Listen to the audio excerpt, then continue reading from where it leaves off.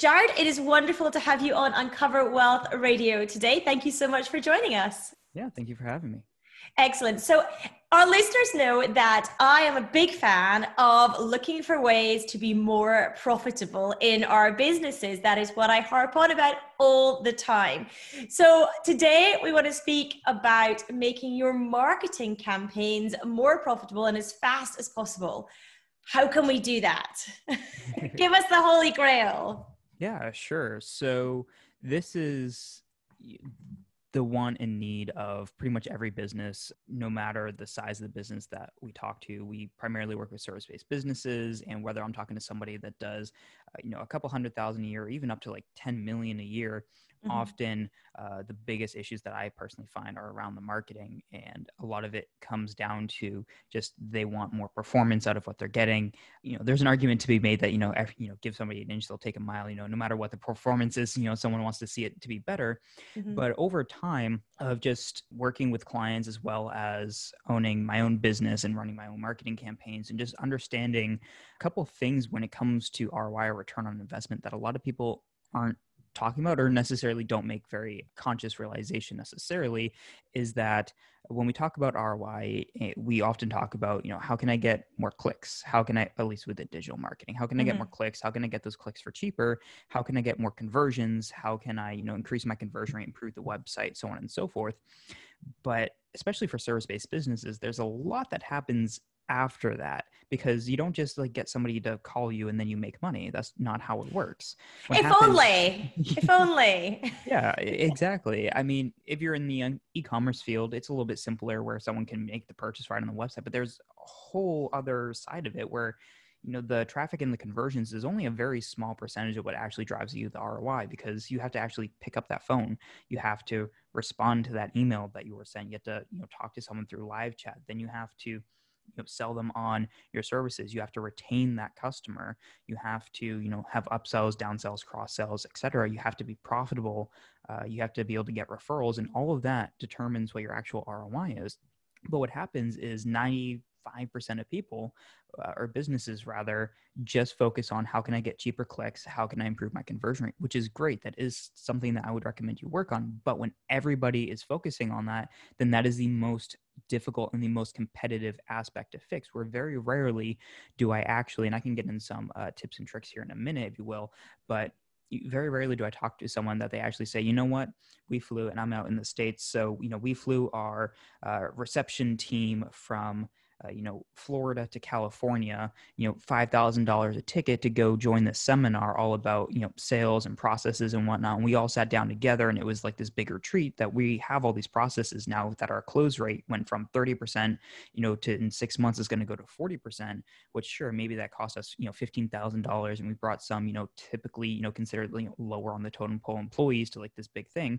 But it's going to last the company for, many, many years to come, and could be worth hundreds of thousands to millions of dollars in extra revenue, which is going to increase your close rates, which will increase the ROI that you get from your marketing campaigns, and has nothing to do with your in-house marketers or the agencies that you've hired, or the freelancers or contractors that you work with.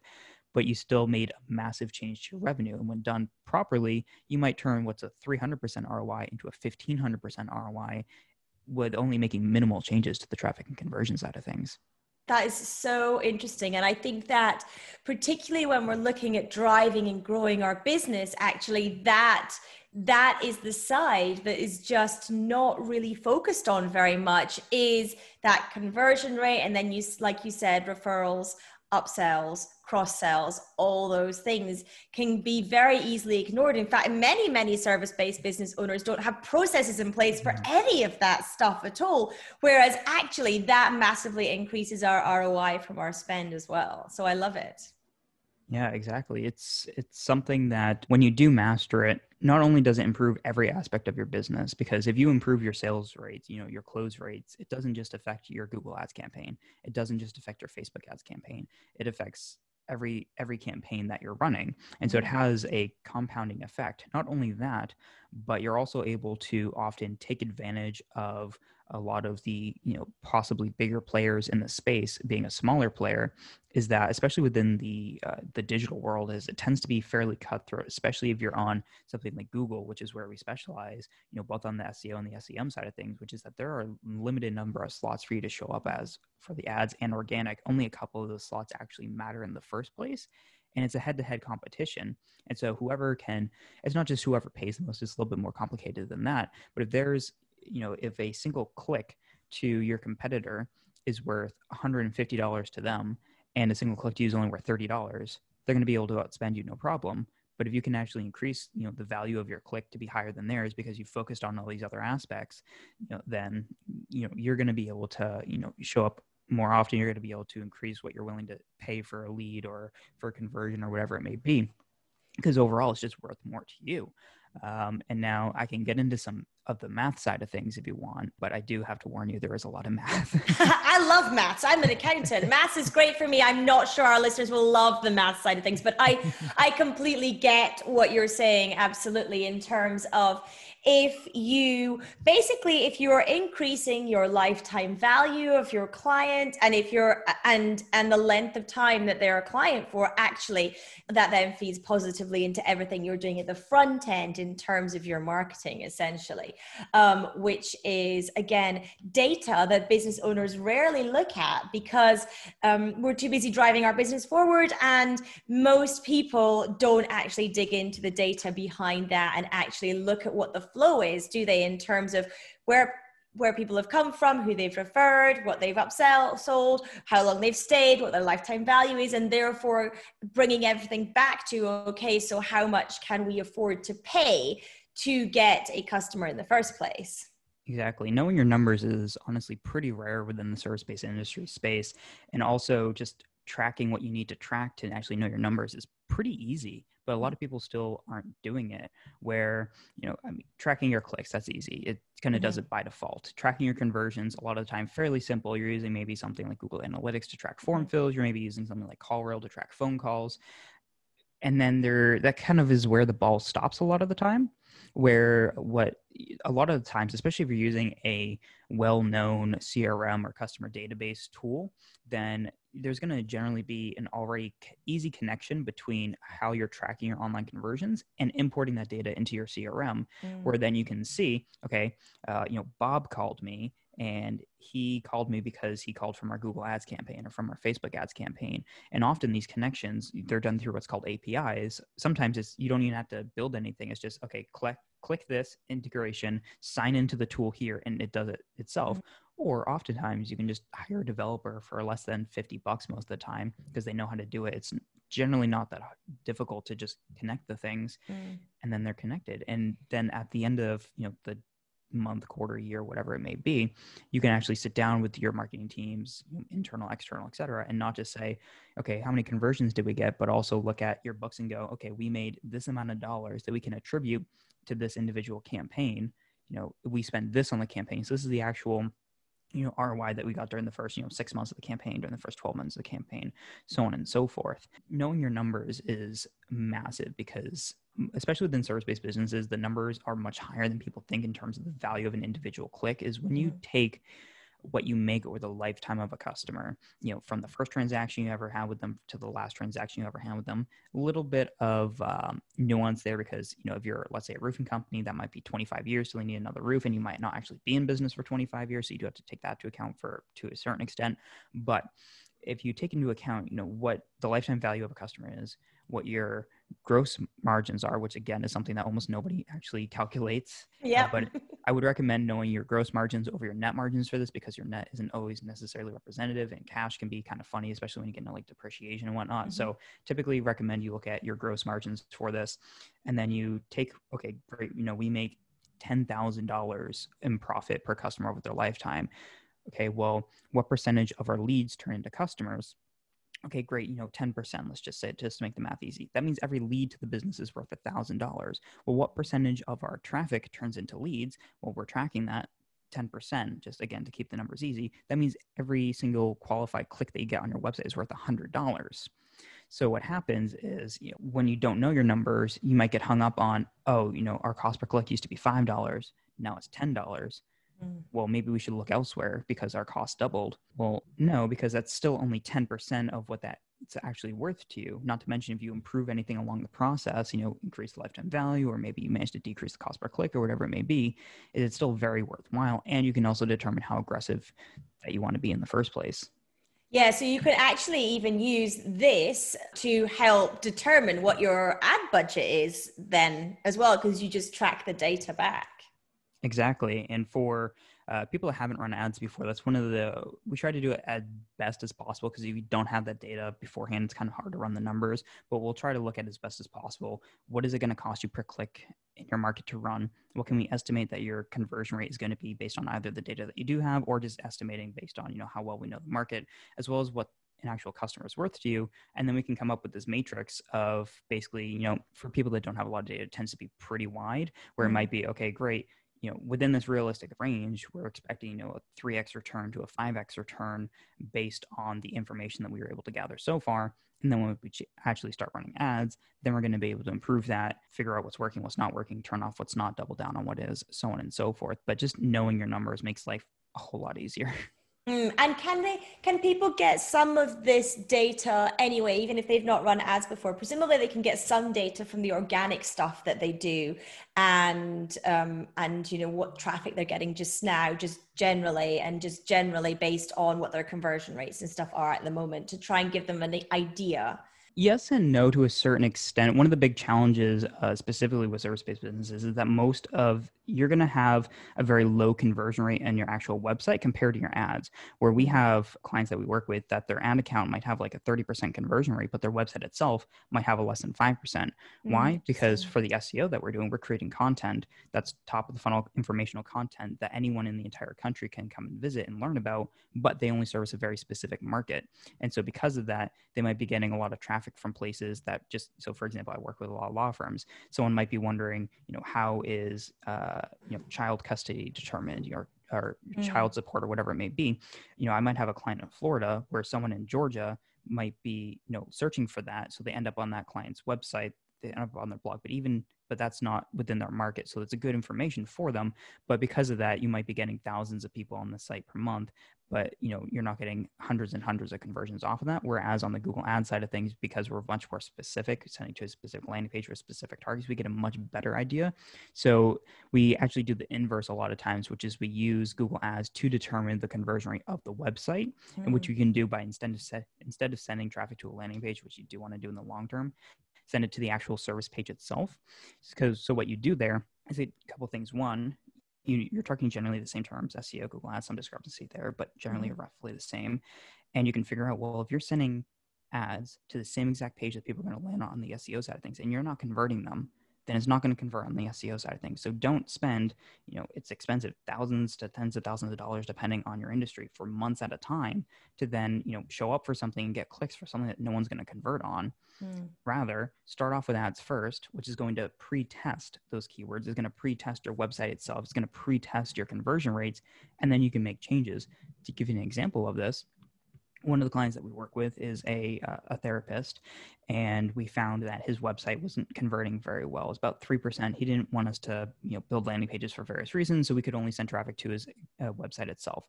So he ended up redesigning his website at one point, increased the conversion rate a little bit to roughly like 5% or so.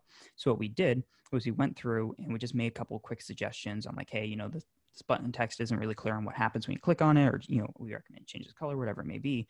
And that changed the overall conversion rate on the Google Ads front to about 8%, but that's just not going to affect that. That's going to affect every other traffic source because it was on the main website. And so what would happen for, that individual client is if they were trying to, quote unquote SEO their original website that had a 3% conversion rate because, hey, if someone's looking for a therapist, they're going to get on my website and they want a therapist, they're going to call me. Well, not necessarily. And so why wait, 6, 8, 12 months and thousands to tens of thousands of dollars invested to then find out that it's not going to work and you had to fix something way more fundamental first. So typically ads tends to be one of the best ways to pre-test and actually know that this is going to work, whatever it is you're trying to do. Nice. I love that, using ads to test your website conversions. So tell us, Jared, what are some big mistakes that businesses make when they start delving into Google Ads? I know that personally, I tried doing my own Google Ads about 8 years ago, probably, maybe even longer. And I am pretty sure I probably ticked a lot of the biggest mistake boxes. I wasted a lot of money because I had no idea at all what I was doing.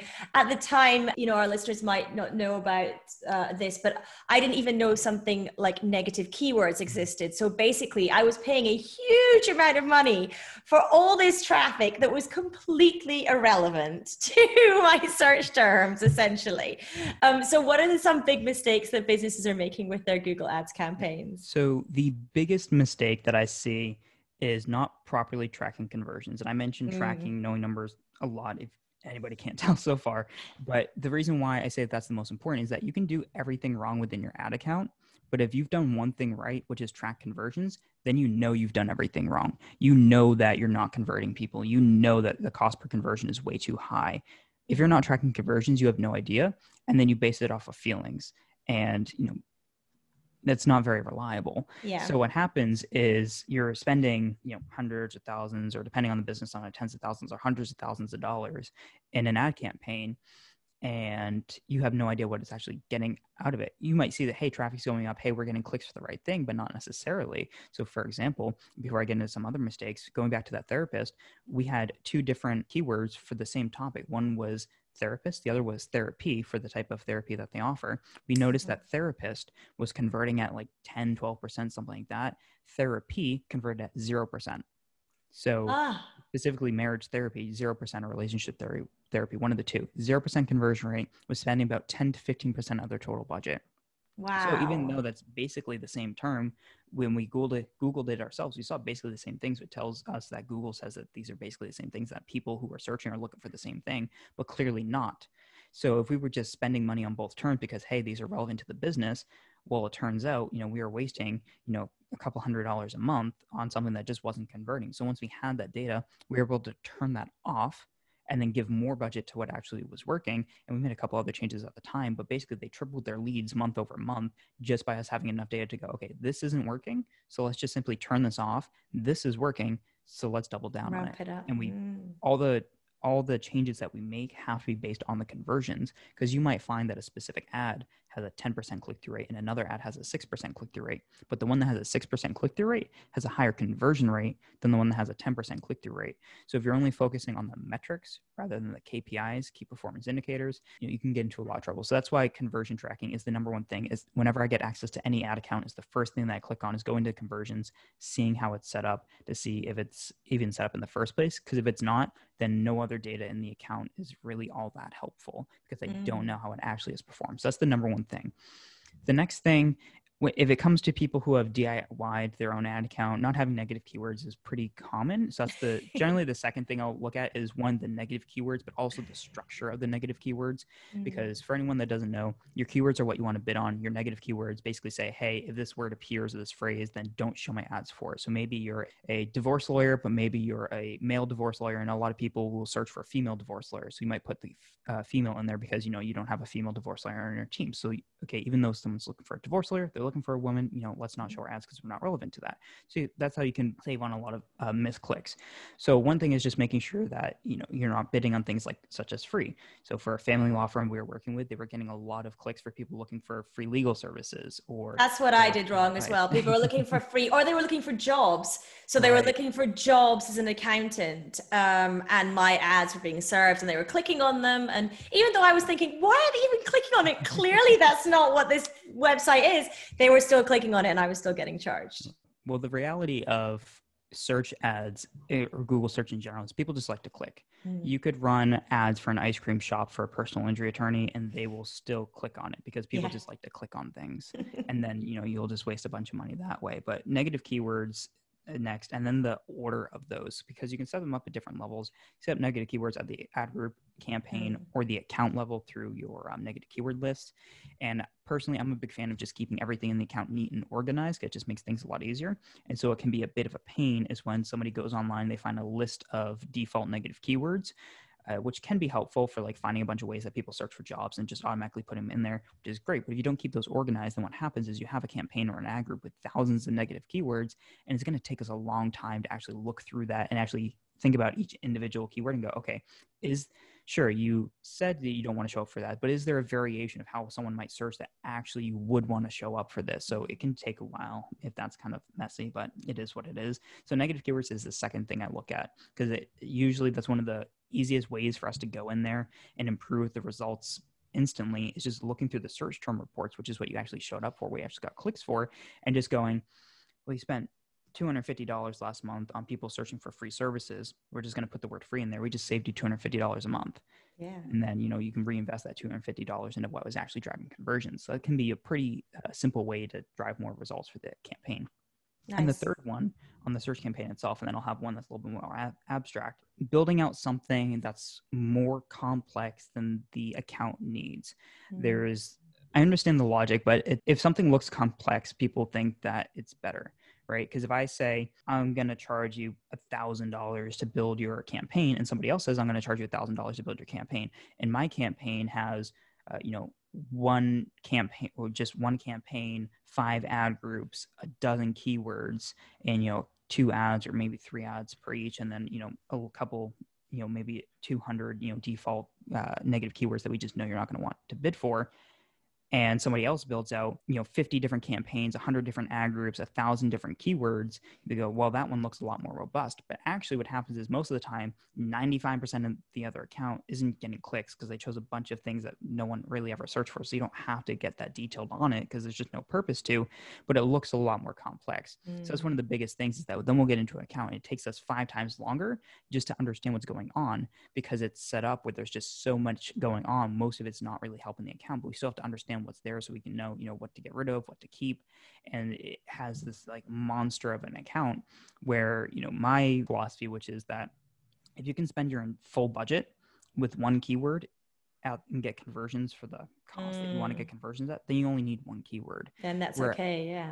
And most often what I'll see this is people who are more familiar with the SEO side of things that then delve into the Google Ads side of things, because on the SEO front, it's this kind of this black box monster where, do you trust Google? Do you trust this source? Do you trust that source? No one knows. And the more complex and fancy the SEO campaign, the better it seems. Whereas on Google Ads, more simplistic it is, generally the better it is. And then when it comes to the simplicity, same thing with bid adjustments. So for anyone that doesn't know, you can make adjustments where you're like, Tuesdays are really good. I want to pay 30% more for my clicks on Tuesdays. Thursdays are really bad, so I want to pay 20% less for my clicks on Thursdays. Now, a challenge is when you go through and you make a bunch of different adjustments, micro adjustments that aren't going to make a ton of difference. But then what happens is when Sally is searching, because she's searching on a Wednesday, that's a 20% plus, but from 3 to 4 p.m., that's a 5% minus, but she's searching for a mobile phone, which is a 35% plus, but she's a homeowner, so it's a minus 15%.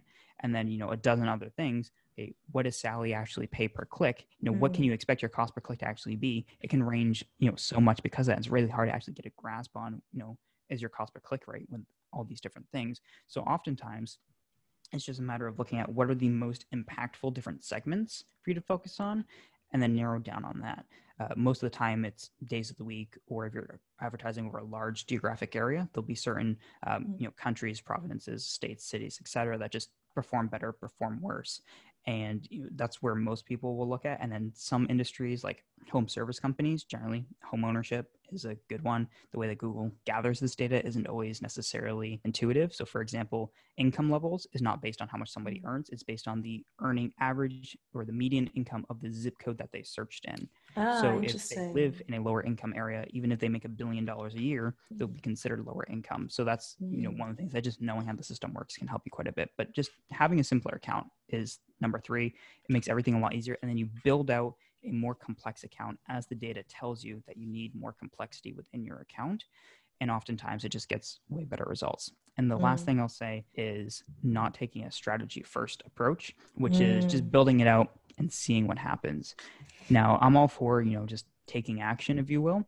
But the issue is, to give you a very real example, I had a conversation with somebody about their ad account. They had set up a search campaign, they had paid money for someone to build them out a search campaign. The only issue is a search campaign would never work for that company. It's very unlikely to. Why?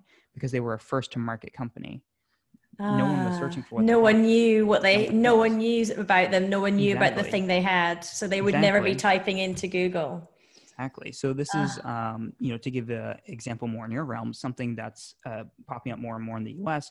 are accountants that focus on cannabis, because as more and more states legalize, there are more and more business needs, both for legal and accounting and whatnot. So we've seen more and more businesses focusing up that only focus on working with dispensaries or, manufacturers or SaaS companies within this space. But very rarely are these entrepreneurs that are in this space actually searching for a CPA that focus on marijuana or CBD or whatever it may be, because it's a brand new market. And so targeting these keywords generates very little to no traffic. And so really what you need to do is take a different approach, is understand the market before CPA for X, Y, and Z, or just general CPA searches, which is just going to get you a bunch of people outside your market, is going, okay, well, what's going to work here? Video and display ads, because people don't know that this is something that they should talk to me about. So we're going to inform them, and we're going to create this video to target them on YouTube while they're searching for finance related stuff that work in this field. And then they're going to basically, raise their hand and say, hey, I work in this field. So, I'm going to click on your ad, and then I'm going to remarket those people and teach them a little bit more about the specific accounting needs in this space. And then they're going to convert, later down the line. Nice. So it's not just, purely focusing on that ad, that kind of what is somebody typing into Google. And speaking about kind of the other focuses, of course, and you touched on the SEO side and how that ties in as well. So what should we be thinking about on the SEO side of our business? I know that many businesses have got horror stories in association with SEO, and they believe, you mentioned, I think the term, it's a kind of dark art. And I know that many, many people feel that way, that it's, it's something that is just, why would I spend money on it? It's always changing. I don't have a clue what's going on there. Surely people will just find me if they just type in the words that I've written in my blog post or on my services page. How does SEO play into this and play into the data and being profitable and all those things as well? Sure. So where SEO really shines is in the long-term growth, which is that SEO has a snowball effect, which is that websites that Google loves, it wants to give more love to, because the overall objective of Google is to make money through ad clicks. Now, the reason why people use Google and will click on ads is because the results are good.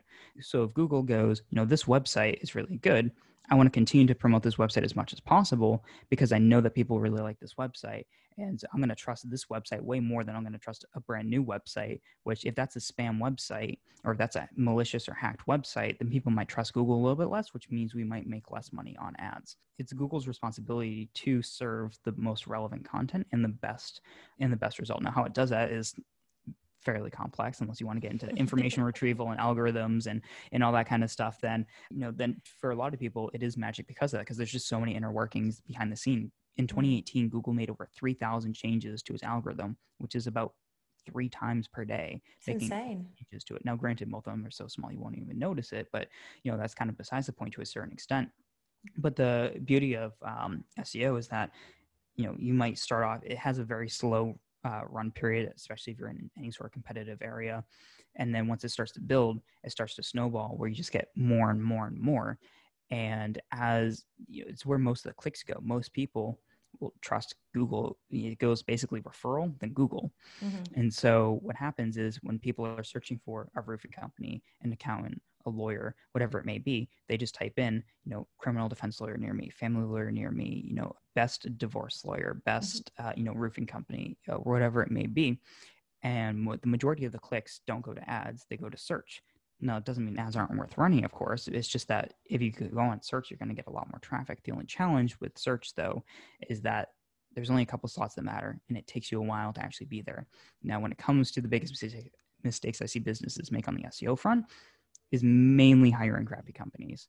The reason being is that it's a lot more expensive than people realize on the SEO front. As Google gets more complex, so does what has to be done in order to actually rank websites get more complex. It used to be, go back 10, 15 years, all you had to do is take your keyword, put it on as many times as possible on your website, just set the text to be hidden so that Google could read it and users wouldn't, and you would basically rank number 1. Yes. It would be very, very easy.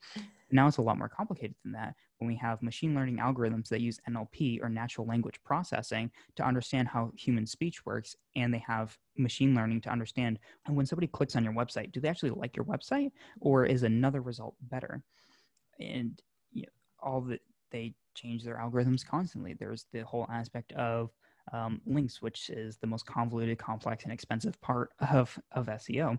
So what I generally tell people is don't move forward on SEO until you have something that you can actually trust, and put that way before anything else, mainly because when it comes to Google Ads, if somebody really screws up an ad campaign, they hired the cheap solution, they hired someone that just wasn't really good, they wasted, some money. Yeah, that sucks. But all I have to do is turn off those ads and run new ones, and we're good to go.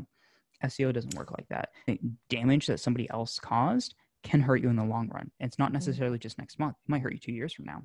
And yeah, because it essentially damages your domain. Exactly. And Google changes how it feels about things.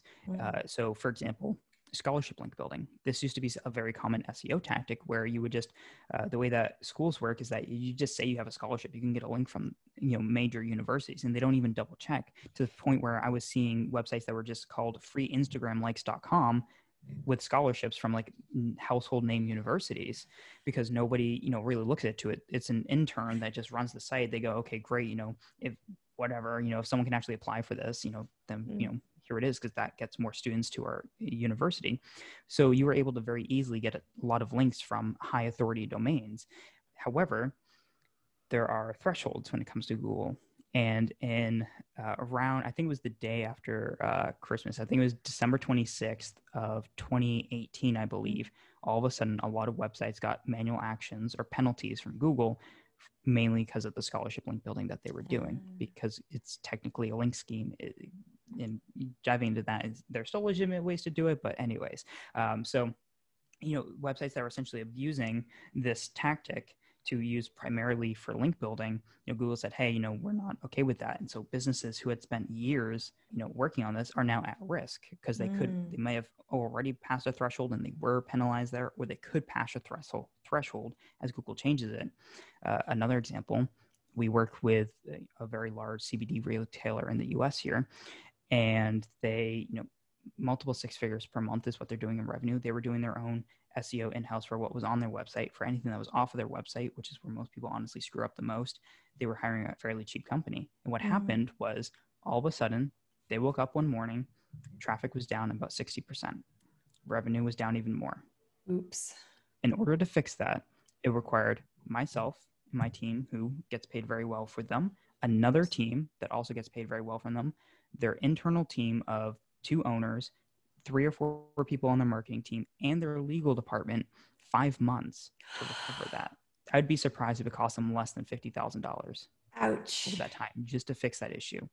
Now, granted, very quickly it was worthwhile, because we made a lot of changes in the process, and it kind of grew beyond where they were before that drop. But that could have been avoided if, basically they didn't work with, a crappy company at the end of the day.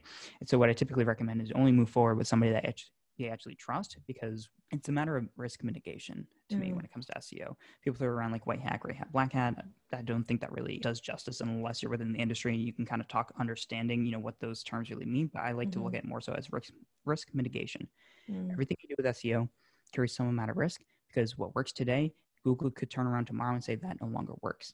Think of it like a dial, right? So you turn it from 0 to 10. Google says, if you have a really fast website, that's a 9. Your website's really great. We're going to give you 900 points for that, or whatever it may be. Then Google decides, you know what?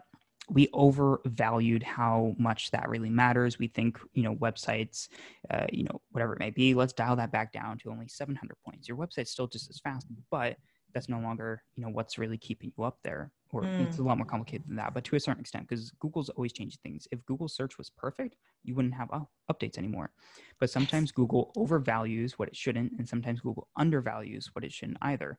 So you need, so understanding, the tactics that you're using, what is, how's it going to help you today, but also how might it hurt you tomorrow?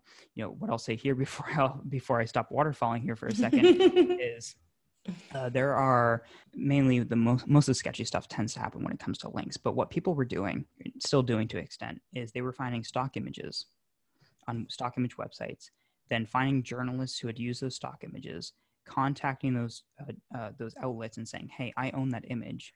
Oh, Link back to my website. yeah, I've heard of that tactic.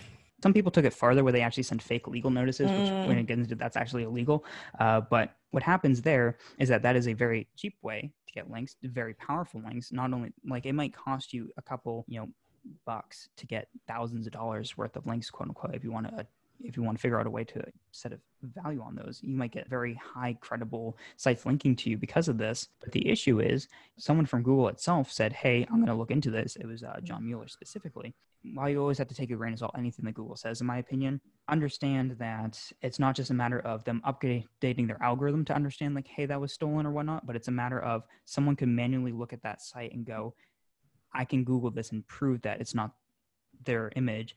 This is a known link tactic. They're doing this at a certain scale in which it's clear that, we have to take action on this, not only to hurt this website, but also for the PR of discouraging other people from using this tactic. Because if they make a big deal out of, hey, look at this big known website that we just absolutely crushed, a lot of other people are going to be much more hesitant to use that traffic. So there's the, the psychological aspect of it, if you will, as well. So what happens is, sure, that tactic is working really great for you now, but you can easily have the foresight to go, this is something that everyone draws their ethics, differently. But even if you're like, okay, great, that's perfectly fine, a tactic to use, you can look at that and go, that's not going to work at some point, or at the scale that we're doing it, it's not going to work at some point. I love it, Jared. That is awesome. I think you've given us some incredible tips and incredible insight into the whole SEO, PPC, getting an ROI, profitability side of things. I know that there are some things that I'm going to be going away and assessing on my business as well as a result. Luckily, I don't think we've got any of that crazy link stuff happening, but I am going to double check, but I don't think we do. It's been really, really wonderful speaking to you, Jared. Tell our listeners how they can get in touch with you, how they can learn more about you, and where they can find you on social. Awesome. So the easiest way to find some of the content that we produce is cometfuel.com, COMETFUEL.com. Website itself is launching end of October, so depending on when this goes live, you might not want to. That site may not be live yet. Okay, so the site should be live roughly then, and then you can check me out on social, LinkedIn, Jared Spiewak, Facebook, Jared Spiewak, Twitter, probably under the same name. So, wherever you prefer. Jared, thank you so much. We'll obviously put all these links in the show notes for everyone as well. Thank you everyone for listening, and we'll speak soon. So I hope that you enjoyed this episode. If you do like what I share, please do come and subscribe to the podcast, perhaps even leave a review so that other people can find this podcast as well and benefit from everything that I am sharing. Also, if you enjoyed, I would love if you want to take a screenshot of this episode, share it out onto your social media platforms. If you do, please do tag me. I'm Annette_Fergs on both Twitter and Instagram. So if you tag me, I can come along, give you a follow, give you a like and some love over there as well. Until next time.